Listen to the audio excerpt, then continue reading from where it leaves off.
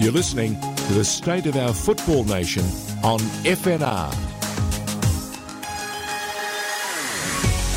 Hello, wherever you might be listening. Hello, welcome to our State of Our Football Nation that we lock into each and every week. Lockie Flanagan is running the control mechanism that allows all of this to occur.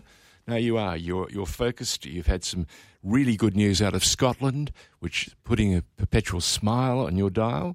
More Australians playing in Scotland right now than probably Scots playing in Australia. Yeah, well, you could almost make a full 11 of them at the moment. You'd even have a keeper now with Mark Birigidi over there too. But I just thought the good news you were talking about is Hearts getting a win on the opening day, which is always a good thing. But it is a good thing. No, look, I was just remarking just before we came on air, one of the most wonderful things, if you think of all the Scots who have played in Australia, who have coached in Australia, who have made an impact on the game over the years, this is only appropriate, and it's very timely that now Australians can be making an impact on the game in Scotland. Something very satisfying about seeing that ledger square itself. Might have taken us 100 years, but it's fantastic. Listen, we're going to be talking football for the next hour. We've got some wonderful guests.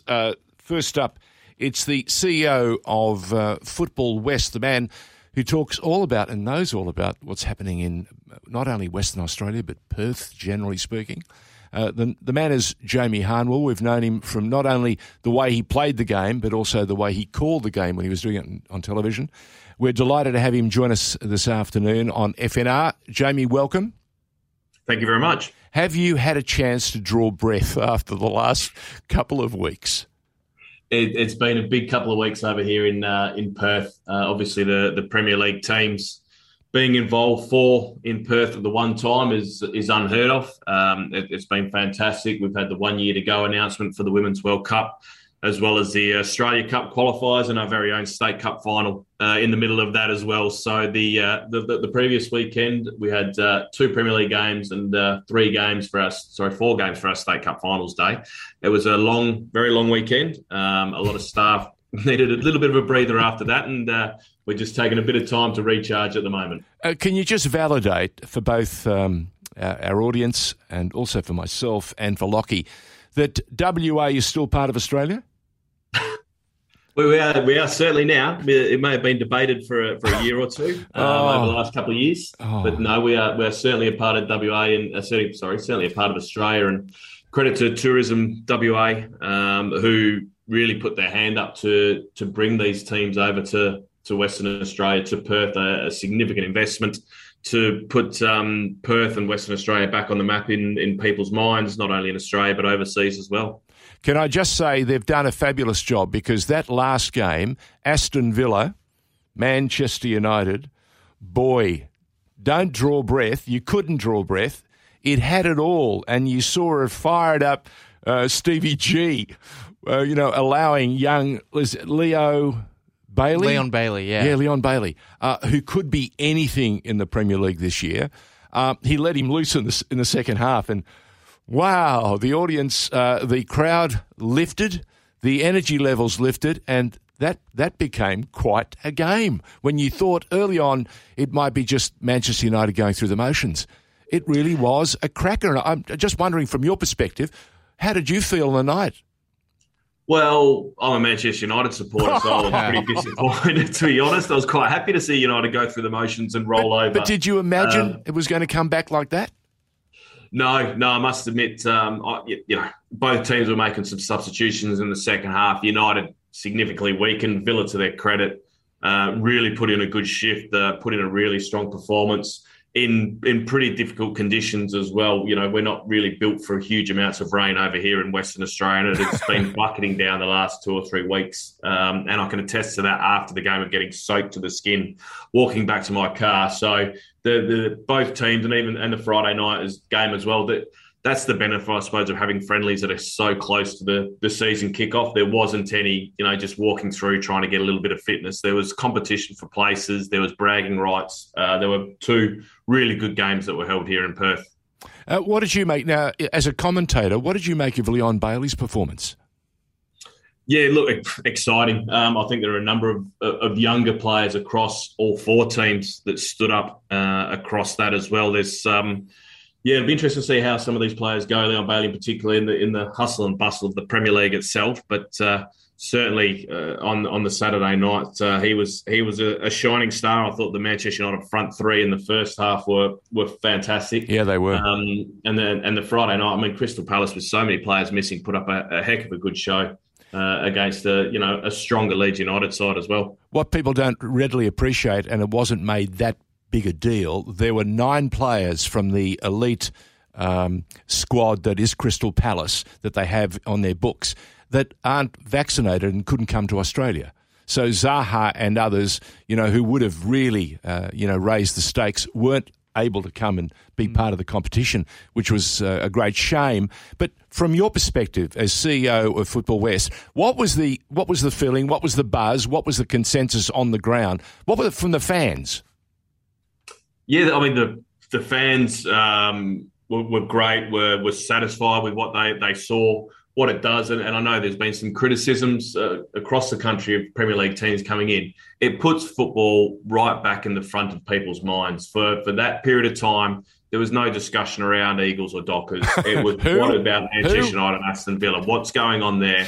The place was covered in red, the Aston Villa purple, not the Dockers purple. Correct. And we were also fortunate enough to do a lot of work with Aston Villa, who brought out some of their foundation coaches across the week, across schools, our talent development programs, and across some of our charitable initiatives. And you talk about Stevie G. He spent, I think it was about 2 hours with our telethon speech and hearing centre with some young kids on the Friday afternoon, and could not have been more pleasurable, more engaged. Professional. With a bunch of youngsters that are facing some challenges in life. So the ongoing and lasting impact was significant. That's fantastic to hear. Someone of your stature giving us a sense of something that we didn't readily get access to see Stevie G reaching out and doing something above and beyond. We got a glimpse of something he did in Townsville when he went out and met a young schoolboy at one of the... Whose name was Aston. Whose name was Aston, and he's an Aston Villa fan. So that's the secret to getting Stevie G to visit you. Just strategically name your children from now on. Change their name by deed poll. Aston, and you'll get Stevie G front. And have you seen the gorgeous vignette that was released on the media? It was Stevie G rocking up to the school, asking to meet young Aston and taking him out of class, taking him to the training ground, and then saying to him, by the way, if you and your parents would like to join us, guests of Aston Villa during the EPL, we're looking forward to seeing you. Yeah, I mean, that's the beauty, that's the power of football, isn't it? It touches so many people. It's the common game across all. And yeah, certainly our charitable partner, Football Futures Foundation, saw that themselves. They produced some good footage across Gerrard's visit. He's not much of a goalkeeper. He didn't stop any of the shots, so that was disappointing. But seriously, he was fantastic and just showcased his role as not only a Villa manager, let's be honest, as a Liverpool legend as well across the whole time that he was here, and couldn't have been more giving with his time. Well, and Jamie, look, I know we've used the phrase out of breath a few times already, but it seems apt because looking at the Men's State Cup final as well, it seemed like some of that Premier League quality rubbed off on that game because it was excitement. An astounding game. Coburn would be the team catching their breath after they scored that late penalty coming back from 2-0 down against Armidale, their first State Cup win in 27 years. I mean, what a showcase for NPLWA football that was.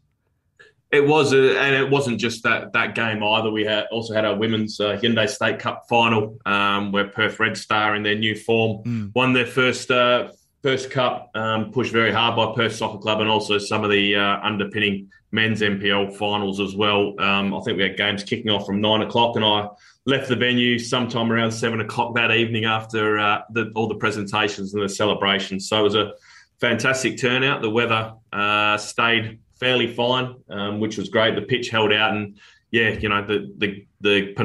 ultimate game, the men's final at the end of the day, couldn't have had more drama really, or more excitement to decide our State Cup.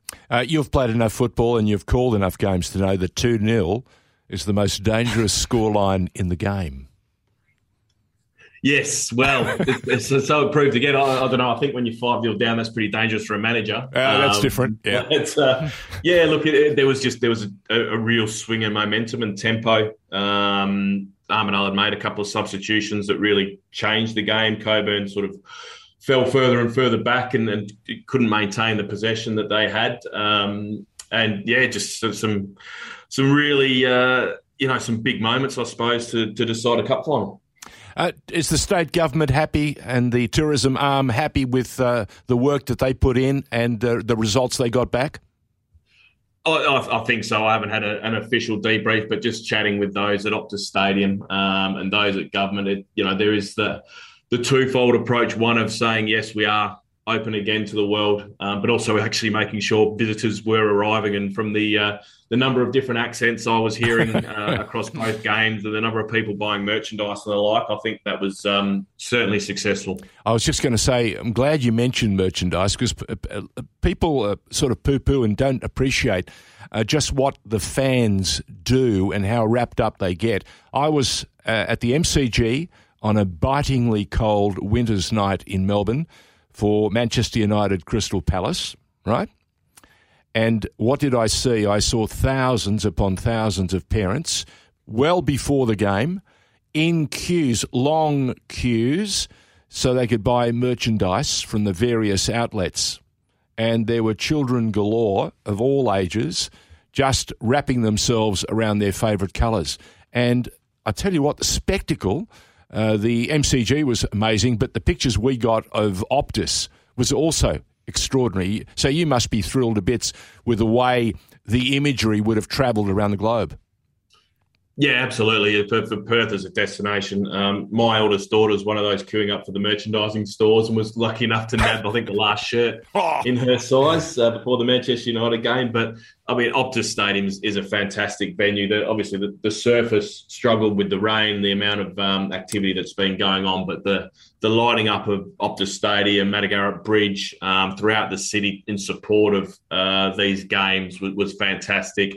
It is a worldwide audience when you're talking about Manchester United, Aston Villa, Leeds and Crystal Palace. There is so much interest and it's great that the state government really recognise the power of football. They invest in that and they have done as well with the Women's World Cup and leading into that as well. Yeah, and it was really positive signs, I think, from a tourism perspective as well, to see people coming in to watch hotels United. The big full. crowds, the hotels, the people queuing up, getting the last shirts in some cases. I mean, that all sounds like it augurs pretty well for a Women's World Cup as well. You hope to see similar sort of things replicated. I'm curious to know what kind of steps and what plans are in place 1 year out at Football West to ready ourselves for that in Western Australia. And for what follows, a legacy, for example. Yes, exactly. Yeah, correct. And look, it's just nice to see hotels being used for things other than COVID, which is prevalent over the last 18 months or 2 years or so. But there's been a huge amount of work done already behind the scenes in preparing for the Women's World Cup. We know that we're going to see a real spike in participation. We're already up around 13% from last year in terms of female players for ourselves, and I'm sure that's replicated across the country. We need to make sure that our clubs are capable of handling that influx, that the facilities are there, that the culture's right, lighting, change rooms, all those types of things play into making sure that once a young girl experiences the game, that she wants to stay and she wants to be, and she becomes a lifelong player, supporter, volunteer, coach, referee, whatever that might be as well. So there's a lot of work going on behind the scenes. I think the really promising, the really powerful thing has been the recent Euros, seeing the huge crowds, the atmosphere, the emotion, the passion has been incredible. And I really think that has opened people's eyes to how big this event will be. It is the third biggest sporting event in the world, not women's sporting event. It's the third biggest sporting event in the world after the Men's World Cup and the Olympics. And it's just gonna be a huge boost to the state. Hopefully we don't get the weather like we did this time around. It's a little bit finer for people coming to visit our beautiful city, but we're expecting a great show. As I said, the state government have been extremely supportive. We've got a new state football centre here opening before the Women's World Cup, and we'll be hosting the training teams as well. So there's a lot of good work going on, and we look forward to being able to capture the excitement of the tournament, make sure it's a great one, but also, as you said, George, it's that legacy piece of what's left afterwards, and we want our game to be one that's enjoyed by all females in whatever form they choose to do so. Jamie Harnwell is our special guest on State of Our Football Nation on FNR. George Danikian along with Lockie Flanagan, and we're talking all things football, all things Football West, and I think what we need to do is also encourage you to reach out to the most popular premier in the world. I think his name is Mark McGovern. And to remind him that only this morning, I think, we found out that the USA, the world's number one football team, women's, reached out and signed a deal with England, who are the champions, of course, of Europe, to play in a couple of months' time, and it's sold out in about 3 hours. Sold out. Significant, isn't it? Oh, it's unbelievable. It's the most wonderful thing, and it shows you the power of women's sport, and especially women's football, which is currently on a tear. It's a huge, the trajectory of women's football from, when I first started even coaching what was W League, what is A League Women's now, to the present day is just incredible. Internationally, the Matildas are one of the most recognisable sporting brands of Australia. We obviously have the privilege of having Sam Kerr as a product of Perth. Again, arguably the best player. She's currently struggling, isn't she? As a media type. She's just incredible. I can't keep track of all the awards that she's won recently, in top goal scorers, league champions, cup champion. It all points to an incredible interest in the game. We're working very hard with Football Australia to make sure we can line up a Matildas game here in Western Australia. It's been some time since we've seen them over here, and I'm sure the FA are looking only at big teams now. That's all they want to play. They recognise the brand that the Matildas are and the standard they need to play against. So hopefully sometime in the near future we get a Matildas game across here and we get Sam to play in front of her hometown crowd. That would be magnificent. Hey Jamie, I'm really glad that you brought up your previous stint as a head coach of the Perth Glory A-League women's side, because I'd be really interested to get your thoughts on how Alex Zapakis has done in that job so far. Because I've got to say, I was very impressed with the job that he did, both on and off the pitch in his inaugural season. You must be pleased with the way he's taken over that side.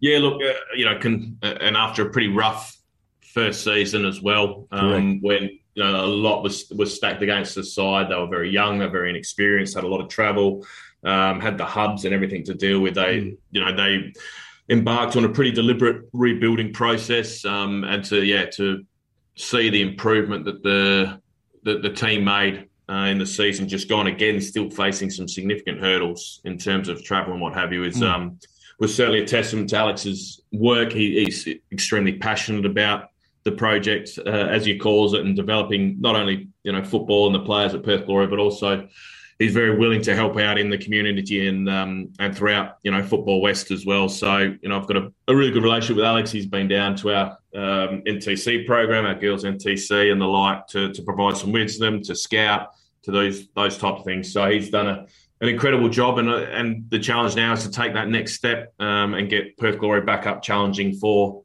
championships. Jamie, you've seen an awful lot of talent over the years, and dare say, under the auspices of your role too, you'd be seeing a lot of young men and women playing. Are we seeing some tremendous young talent coming through? I think we are. I think there's some unfair criticism being labelled at development in this country. We've always produced good players. We produce good national teams, both men and women's. We're in an unenviable position where other nations are starting to catch up, and it's very difficult to keep finding those gains and keep staying ahead. Now, we've been able to do so far. Obviously, the recent appointment of Ernie Merrick to provide that technical direction for the country is extremely important. But for Perth and Western Australia, I think we've always punched above our weight somewhat in producing players. If you think of Sam Kerr, Trent Sainsbury, Adam Taggart, Josh Risdon, all players have gone on to represent national teams. You've got young Hannah Lowry and Miranda Templeman now in the most recent squad announced for the young Matildas. So we're proud of the work we do. We know we need to continually innovate. We need to continue to work hard to make sure we get better and invest in our coaches, in our clubs, and those sort of things. But infrastructure, facilities and infrastructure always a big thing. But if you go back to the golden generation, I think about myself growing up, the infrastructure was hopefully a goalpost, maybe a little bit of grass and a ball. So that's certainly not the be-all and end-all. It's the opportunity to play, to practice, to make mistakes, and to be given a supportive environment to do so. I remember a documentary a number of years ago called A Bat, a Ball and a Boy, and it featured a young Jeff Davies who would go on to play for both New South Wales and also Australia in cricket. And he was a Randwick boy, and I remember and it was very similar to what you just said. All he needed was a bat, a ball, and the desire. And that led him, of course, down this magnificent pathway to succeeding. And we'll always have young men and women who have that fire in their belly. But I think what we need to do for all the mums and dads and everybody else who wants to improve the game, we've got to give them a chance to have facilities that are, at the very least, only fair and reasonable. We don't want the young girls to be changing in the car, when mum and dad drop them off at the ground, or have to wait for them at half time to, have the oranges and whatever. We need to help them and support them as much as possible, because it's a fabulous game. It's a game now that can actually provide them with a professional career. That's the other thing. We're now seeing young women across the world playing the game 12 months a year. Isn't that fantastic? Did you ever imagine that would happen in your time? Look, I always hoped it would. You dreamt of it. Yeah, especially, I'm pretty much retired from professional football as a player and moved straight into coaching both the NTC girls and the Glory women. And I was just immediately struck with the passion, the quality of these people. They were good people. They gave so much of themselves, in terms of work, time, study, to be able to represent Perth Glory, to be able to play at the level they did with very minimal return. Compensation. Yeah. To be able to see those opportunities that they're receiving now is fantastic. As the father of a young female player, it gives me hope for those. It's it's a hard job. It's the most enjoyable job in the world, but being a professional footballer isn't easy, and you need to be very careful when you step into that. Correct. Into that's the right thing for you to do, because you will be tested mentally, physically, and the like. But now that players have this opportunity, and don't necessarily need to jump from season to season to be able to play professionally, whereas a few years ago, the players that play here for 3 months, they go to the US for 6 months, and they might get a month's break somewhere before the national team. To be able to be settled in a UK or a longer US season, that's what we need to aspire to here in Australia, and have a fully professional league where players can develop, feel comfortable, and set their mind to the task of becoming better players and not having to worry about juggling those other elements.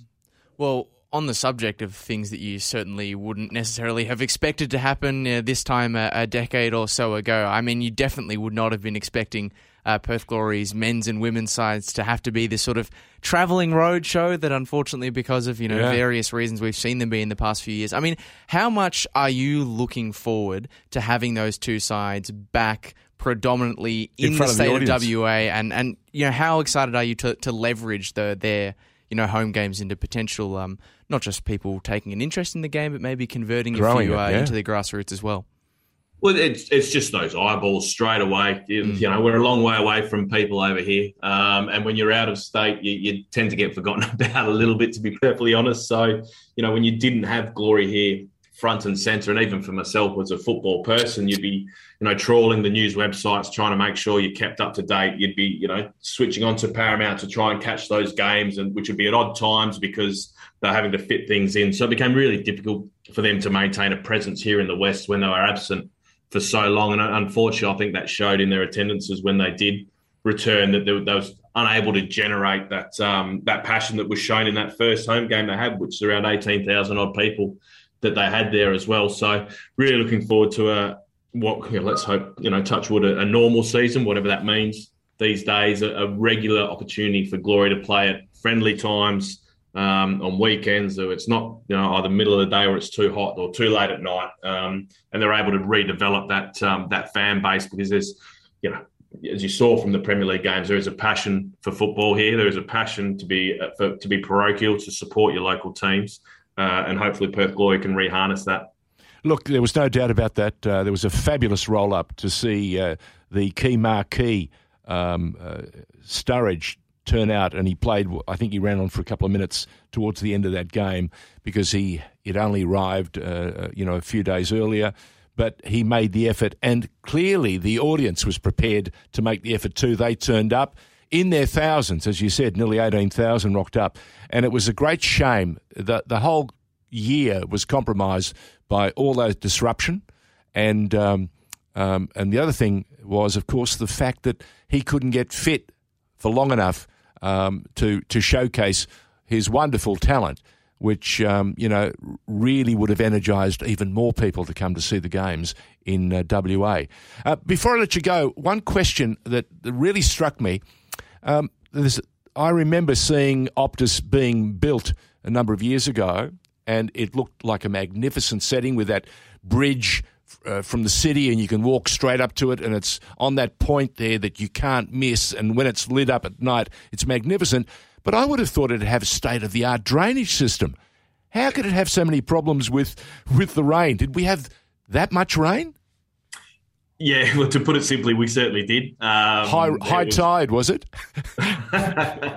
No, it's not El Nino, but it's one of these weather phenomenons that apparently we're experiencing a very heavy winter rainfall, with 2 games in a couple of days, plus the ongoing wear from AFL the previous week and what have you. It just, and they had blowers out on the field. They've got all the equipment required to help it grow in winter with the sun lamps and the stuff. It just suffered that. We suffered that much rain in the lead up to the week, that game, unfortunately, that I'm not sure any surface could have handled what was required. So, look, in a way, it was good. It sort of went back to the old English First Division days where goalkeepers were covered in mud and players had come off head to toe, which is something quite nostalgic around that. So I think that was nice to see for my kids, especially who are used to seeing players with maybe a bit of grass stain on their sock.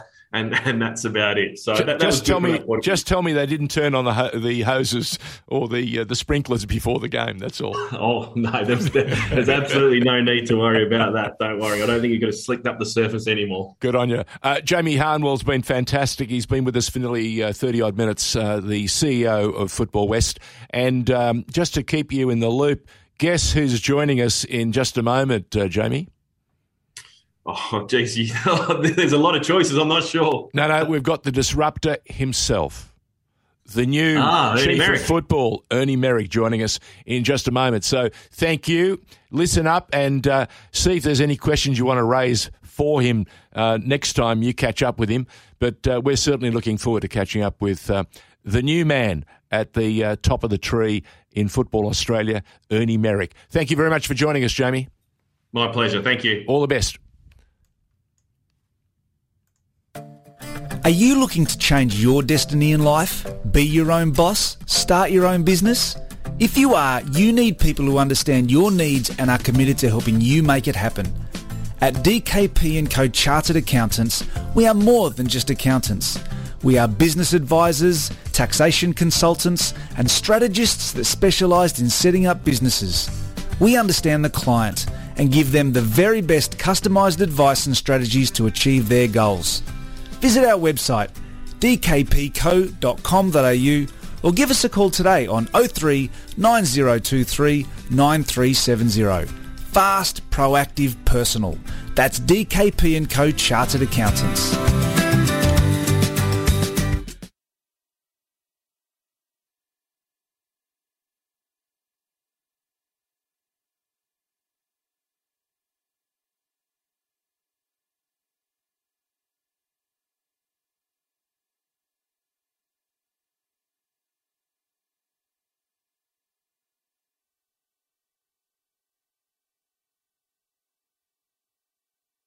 To the The conceding kind of situation, but Atkinson did well.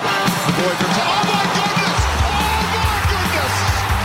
Have you seen a more freakish goal in A-League history? Riley McGreen with a scorpion kick into the top corner. It's one of the most amazing things we've ever seen. Come on, Ernie, on your feet. You're listening to FNR, Football Nation Radio.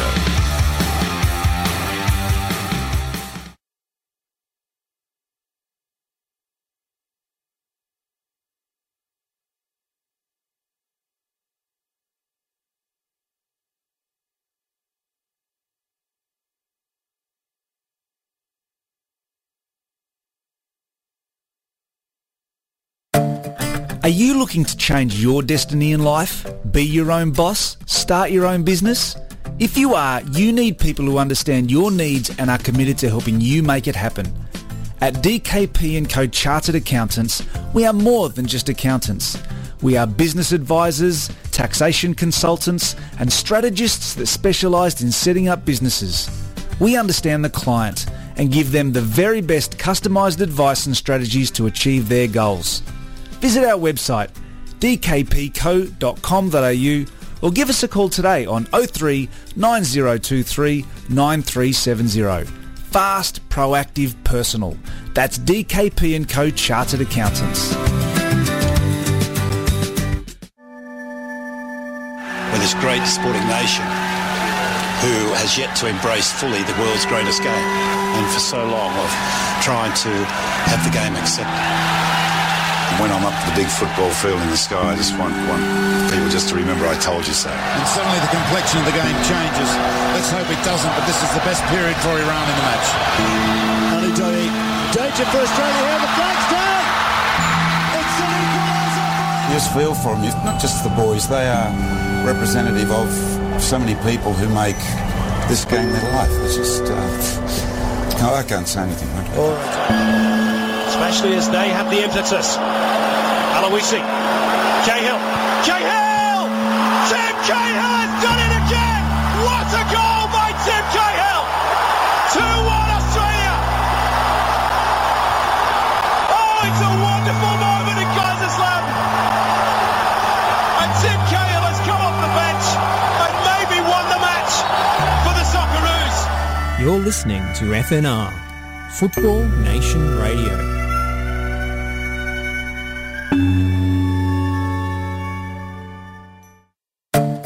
Are you looking to change your destiny in life? Be your own boss? Start your own business? If you are, you need people who understand your needs and are committed to helping you make it happen.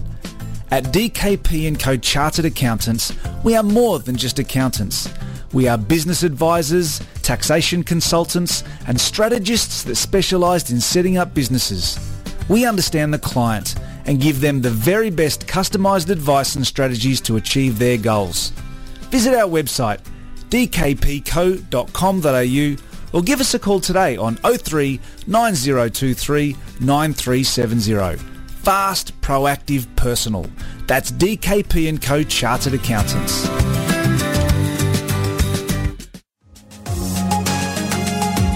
You're listening to the State of Our Football Nation on FNR.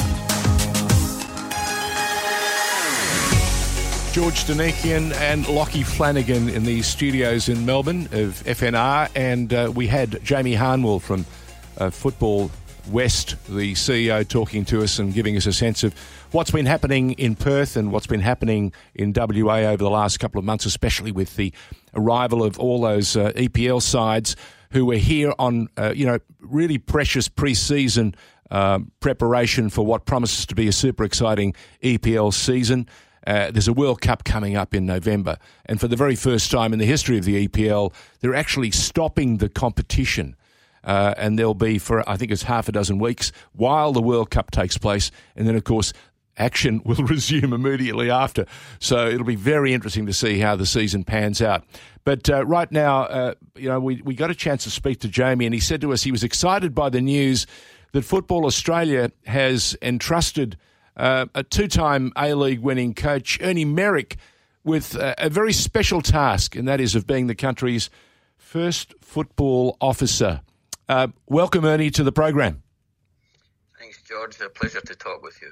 Look, when we heard that Ernie Merrick was given the a unique new role, because I don't think anyone's had it before, we realised that what you would bring to the table would be years of experience, years of setbacks, and always, and you've proven this time and time again, you've always found a way to provide the answers you needed to get back on top again. And that's always the measure of a champion, always the measure of someone who knows their craft. How are you feeling a few days after? Because last night I watched you on, I think it was Network 10, calling all the action for the final 16 draw, and you handled it with aplomb. I'm not sure that that's my future in life. No, it's not. But it was a first task that you handled seamlessly. It was good fun, and it was great to see so many. Being a Victorian, I've got to be a bit more fair to every other state, of course, but I was just impressed with the number of Victorian sides that are in the competition from semi-professional and amateur level. It was pretty impressive. Well, on the contrary, Ernie, as a Victorian, to see you draw so many of these round of 16 fixtures in the state of Victoria, I thank you for your service. You're welcome. I was a bit surprised that one of my older clubs, Wellington Phoenix, I think it's Melbourne City they're playing. That's right. They were drawn out first, but unfortunately they've got to fly over here because it is the Australia Cup, I guess. So they're going to do well, and Melbourne City's had a great run the last couple of years. They're looking good as well. What's the most exciting part of this opportunity, Ernie? I know it's early days, and I know that there's an awful lot of preparation. Will you be going to Qatar? Is that on your plans? We haven't finalised what my calendar will be. I want to see the Matildas playing against Canada here in Australia. Yep. I think they've got 2 games, one in Sydney and one in Brisbane. The Socceroos are playing against New Zealand, home and away. Yep. I'll probably go to at least the away game, maybe the home game as well. After that, I think the regional tournament has been played with the kids, the under-16s, etc., up in Coffs Harbour, the boys and the girls. So my calendar's filling up very quickly. I may or may not get to Doha. I'm not sure what's going to happen. As I say, it is the first time this role has been established, and I'm pretty keen to try and influence coaching as well as pathways for elite juniors. So there's a lot on my plate at the moment. What does it mean? What does this role of Chief Football Officer mean for the fans, for the sponsors, and for everyone else, the players involved? I think James Johnson and the board wanted a football advisor first and foremost, and they wanted someone to review programs that are in place to see where we're at. Well, let's not beat about the bush. It's not taking over a disaster or anything like that. The men are qualified for their 5th consecutive Olympic game, World Cup. Yep. And the ladies have been top 10. The Matildas have been top 10 for most of the last couple of years. They're in 12th position now, but they're doing really well. And of course, Women's World Cup's on in Australia and New Zealand next year. So there's a lot of exciting things happening.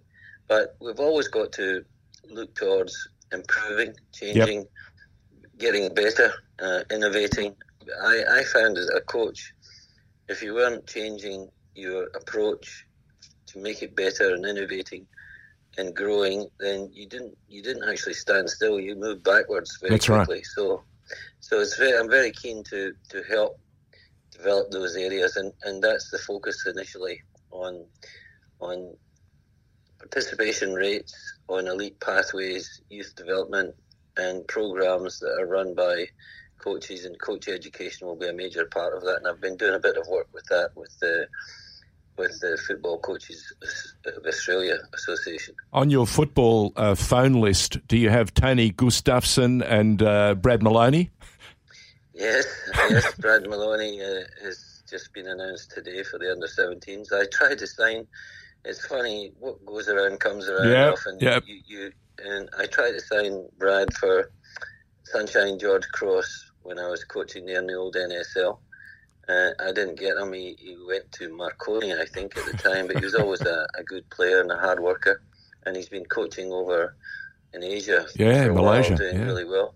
And Tony Gustafsson, I've caught up with him virtually via email, and hopefully I'll spend a bit of time with him when he arrives over here in Australia. I've got to ask you, Ernie, you've seen a mountain of football over the years. Could you have imagined a more exciting scene at Wembley only a few days ago when England took on Germany? And they not only filled the place, but they were busting at the seams. And apparently America has just locked a match with England a little bit later in the year, and it's sold out in 3 hours. You're talking about women's football, aren't you? Yeah. Yes, it's just amazing. It's amazing how football is taking off. And it used to be the Socceroos with the flagship. Now they're under a bit of pressure from the Matildas. And the quality of games. I watched the Matildas play when I was up in Newcastle. They played against Brazil and beat them. They played against Chile and beat them. And they weren't older players. There was a real mix of young up-and-coming players. And it was just great to see the quality of football. And women's football has got a lot of skill about it, but not only that, the end-to-end stuff, it's really exciting. They're not as, maybe some would say, professional in closing things down and shutting the shop and counter-attacking. Or staging. Yes, it's really open, fair, honest football. It's a thing that's sort of drifted out of the men's game for a while, but the women's football worldwide is becoming enormous, and it's great to see. The boys and the girls at FNR over the last year or so have said that we have the potential to be, to receive a fabulous boost to the game, and it'll be the women leading the way. Are you a convert? I've always been keen on women's football. It's just nowadays it's a real pleasure to watch them play, and I certainly am a convert. And I'll be going to as many games as I can. It'd be great to see a World Cup here in Australia shared with New Zealand as well. That was a major coup for Football Australia to pull off as well, George. Well, Ernie, reading through the Sydney Morning Herald article that basically helped to push your announcement out to the public, one of the things that's sort of listed as your top priority, obviously, is to review that development pathway, improve coaching practices or standards rather, so they're in line with best practice. I'm curious to know on a day-to-day level what that sort of looks like. Obviously, you've sort of got to go through a review. How deep into the weeds do you sort of plan to get to identify those areas of potential improvement? I think I've got to cast the net wide. I mean, Asian countries are really growing the game. As we saw the other day, Myanmar beating Joey's. Yeah. The Middle East is spending a lot of money. There's the Aspire Academy in Doha. Vietnamese, when I was in Hong Kong playing against Vietnam, I forgot how good they were and how quick they were. Malaysia, Singapore beat us as well when I was in Hong Kong. So Asia is growing. I think I have to look at the content and the curriculum that's being pushed maybe in some of the European, South American countries as well. But it's not just the content and the curriculum, it's the method of imparting knowledge. I'm pretty big on teaching technique within context of the game, so playing lots of small-sided mini-games to improve technique, as well as a game sense and game awareness. So I need to look at content, curriculum, and the methods used to share that knowledge with the youngsters and develop their skills. When they announced you as the disruptor and you embraced that name or that title, does that mean that you've already started or you're about to start? I think James was talking about the need for change to be accepted as well. Yep. And that I'm not a disruptor, but I may have looked like that on the sideline as a soccer coach with my game face. But I'm very much into collaboration, cooperation, and sharing ideas. And But sometimes when you need to make changes, you have to make changes, and that disrupts things for a little bit. Some people don't like change. You know what it's like. So that's where Disruptor came in. But it's certainly the question I get asked a lot is how I see a disruptor. Well, I'm more of a friendly, a person that empathises with people. And tap on the shoulder. I also I looked at the game.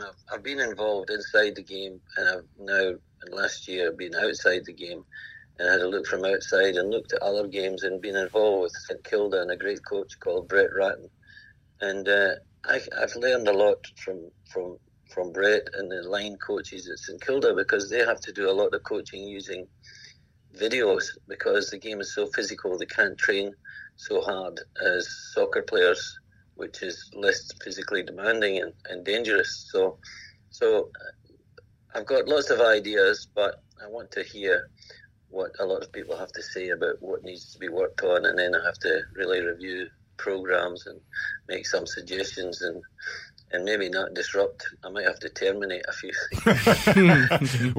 We've got Ernie Merrick, the new Football Australia first football officer. Chief Football Officer, joining us.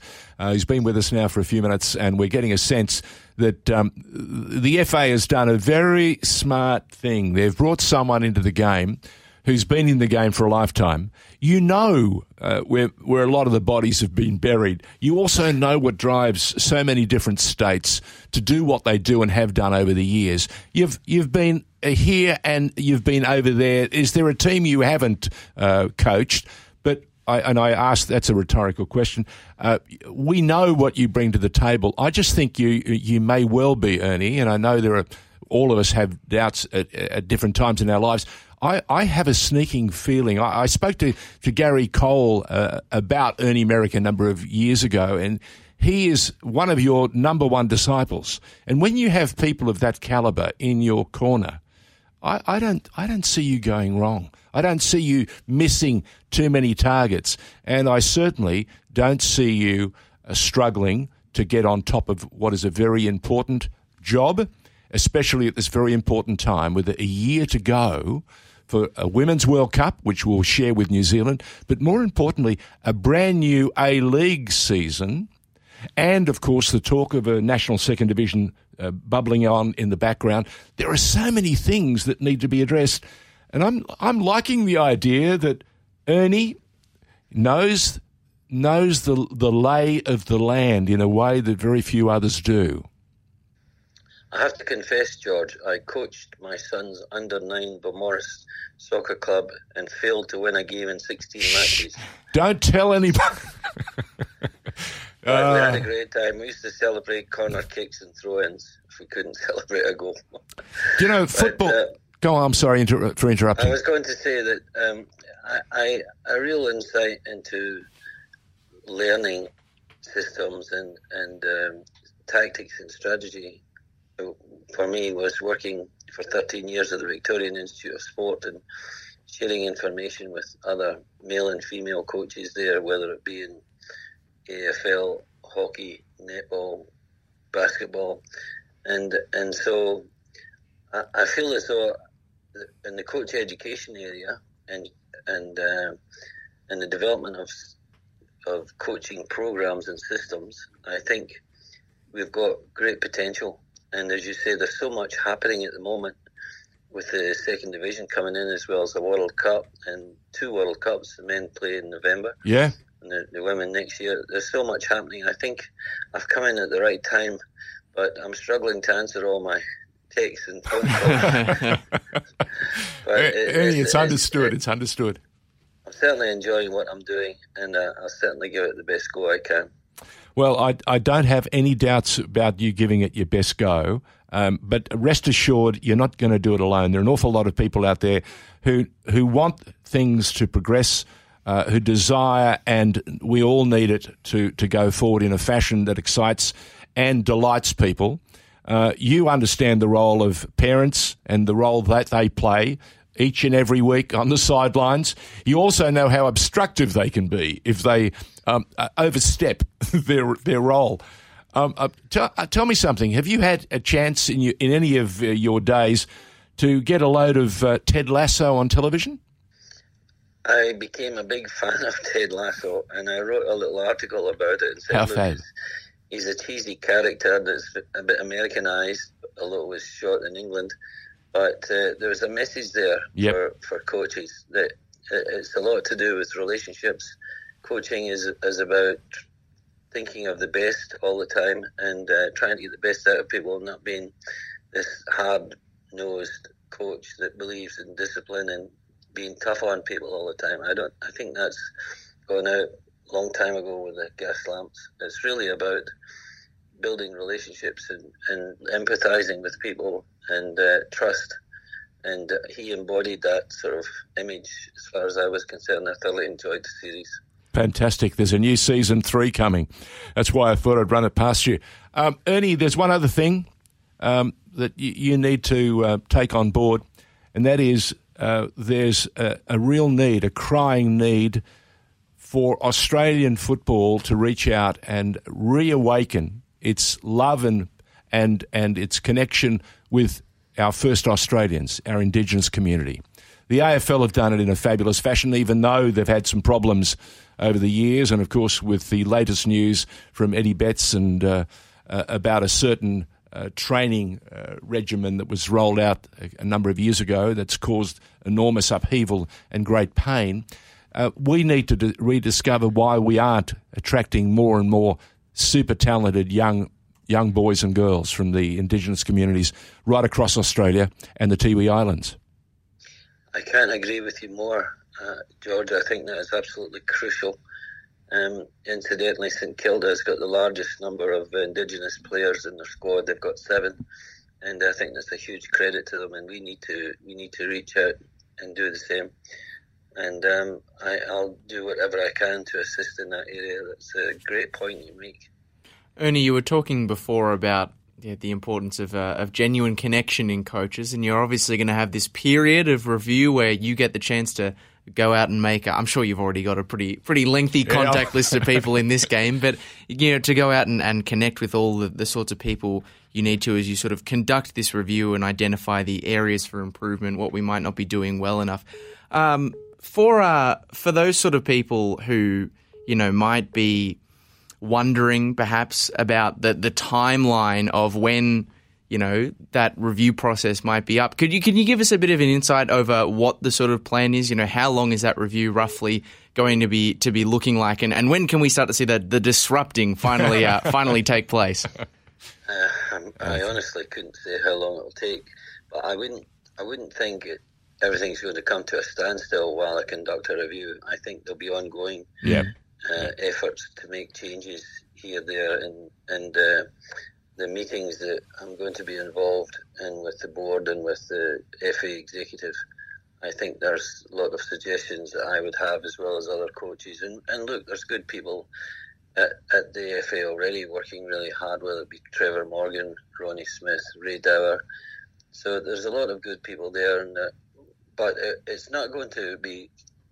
We're not going to stop anything to conduct a review. There'll be ongoing advisory groups, which I'll be a part of, making suggestions left, right and centre.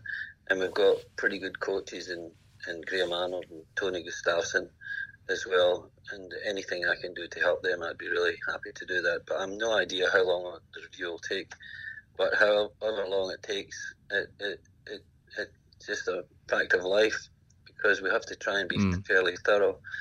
I remember Belgium was never a great football country, and a guy called Michel Sablon in 1998 rewrote their curriculum and their method of imparting the knowledge and sharing it with the youngsters and the coaches. And now they're second top nation in the world. Yeah. I don't know that I'm going to have that amount of success, but any improvement will help, and we'll start to build and grow this game in this country. Well, it's not going to come to a standstill, but I think once George and I are walking around Amy Park and we can feel the ground shake beneath our feet, that's when we know the disrupting is happening. Things are happening. So one thing, Ernie, that we tear our hair about quite a lot is the issue of or the subject of player development. It's something we talk about quite a lot on this program. How are we producing enough players, all that sort of thing. I'm probably one of those people who are of the belief that we are producing enough players that are capable of making that grade, and I think after a bit of a fallow period, we're starting to see that balance readdressed. The big exodus of players from Australia to Scotland is something we've seen increase. One thing that I often get stuck on or really interested in is not the quantity of players that we're producing and exporting, but is the quality, or rather the type of player. It seems that oftentimes in player development, Australian football is skewed towards the sort of athletically gifted kind of players, a physically imposing style of footballer, while maybe in some respects lacking those sort of technical, silky players that really allow us to bridge the gap to the upper echelons of international football. I mean, in your time across the game, is that something that you've identified and potentially is something you might seek to address or investigate within this role? I've certainly not restricted myself to those type of players. If you remember, Vince Grella was built like a bicycle frame at 14, 15. And look how far he went. 10 years in Serie A, captain Parma at 24. Archie Thompson is just a wonderful, exciting player. And so I agree that the skills and taking players on one-on-one is very exciting. It's not all a passing game and it's not all the long ball. It's a mix, but having the players that have got the technical skills to beat other players, to me, they're extra exciting, especially if it occurs near the penalty box of the opposition defences. So, yep, I'm with you there. I've always encouraged everyone who has any motivation and is pretty keen to develop the skills that make them look and perform so much better. But the physical attitude, the physical approach is always going to be there. The game is very fast. The physiological demands of the game is enormous. They're covering 10, 12, 13, 14 kilometres during a game, and they're doing it at pace and repeated bursts. So that can't be neglected, but I think it's really something that should be worked on at a later stage. I was watching a little bit of Western United against Victory, and Jake Brimmer is one of these players that superstar you're talking about. He scored a wonderful goal. Yeah, one of the best I've seen. He's always on the ball. His head's up. He doesn't have to. His skills are so good. His head's not down. He's looking around all the time for passing options. If anyone closed him down, he can beat him and he can score goals. And to me, that's the best all-round players, and that's what we'll be aiming to produce. Despite me being just an old-fashioned defender that used to kick people, I don't think I'd survive the game anymore. Ernie Merrick is our guest on FNR's State of Our Football Nation. Ernie, well mentioned about Jake. He is a remarkable talent. Do you think he's missed that window to go overseas, or is he just, as they say, reclaiming some of that lost ground? Because I heard an interview with him talking about his time at Liverpool, and he said maybe his mindset wasn't right. He was a little homesick. Do you think he still has that window of opportunity? Yes, I do. I've been so impressed with him. And yes, he did spend a little bit of time at Liverpool as a youngster. Yep. And sometimes the players go over. I've seen some of the VIS players in particular go over a little bit early. Scott McDonald went over a little bit too early. He didn't make it at Southampton. But as he was determined to achieve something, and he was very resilient and tough, eventually he became one of the top goal scorers in Scotland with Celtic and kicked on from there. So timing is all important. Yeah. But I'd love to see Jake Brimmer getting another chance overseas. He's certainly, in my opinion, Tony Popovic has done a great job with him. Oh, yeah, well said. One last question from me before Lockie runs the wheels out of the show. There is another reclamation project that's starting, and it's at Macarthur Bulls. There's a young boy called Daniel Azani who threatened to captivate us, or in fact, I'll take that back. He did captivate us. He went all the way to the World Cup. Then an injury at a critical time in his development set him back. Is he still got the goods to make the grade if the mind is right? Yes, I do believe he has.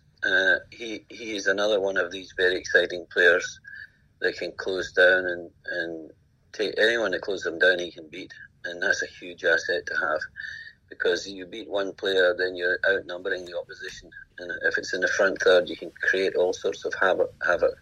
So I think he has got the ability, but I've always said its skill set is one thing, but the mindset's the other. He's got to be absolutely determined to achieve what he wants to achieve, and I think he's got a bit of work to do there, but he could do it, no doubt about it in my mind.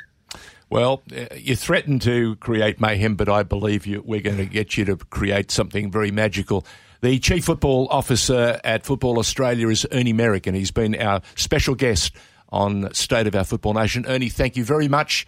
We wish you enormous success, and go get 'em, young fella. My pleasure. Thanks, boys. No worries at all. Ernie Merrick doing us a fantastic service and giving us a sense of what he's got in front of him and how much work he's got. Do you think he's got enough work on his plate? Yeah, I think he'd be pretty. I'm surprised they asked him to do the ball draw. I guess it's a good way to break him in, but get him while you've still got him, I guess. No, I think it was a case he was in Sydney and the opportunity was available. I'm just wondering how many calendar invites he got during that interview. He speaks an awful lot of sense. Gary Cole, as I touched on earlier, we've spoken to him on a number of occasions, and he's a super football man. And Gary always says, for the good of the game. And I'm reminded, listening to Ernie speak, that much of what he's talking about is for the good of the game. As young Jamie Harnwell said in that first half hour of the program, the things that he wants to achieve in his role at CEO of Football West, he's out there trying to make sure that the World Cup, Women's World Cup, when it comes, is a super success wherever it's played in Australia and New Zealand. And more importantly, there's a serious legacy for the young boys and girls to follow, and that's super exciting. And Ernie, as you got to understand very quickly, has got an awful lot of opportunities to navigate different pathways, and see how best they can come together and coalesce. I'm curious to see how it all goes. There you go. Thank you, Lockie. Catch you next week. Been a pleasure. You're listening to the State of Our Football Nation on FNR.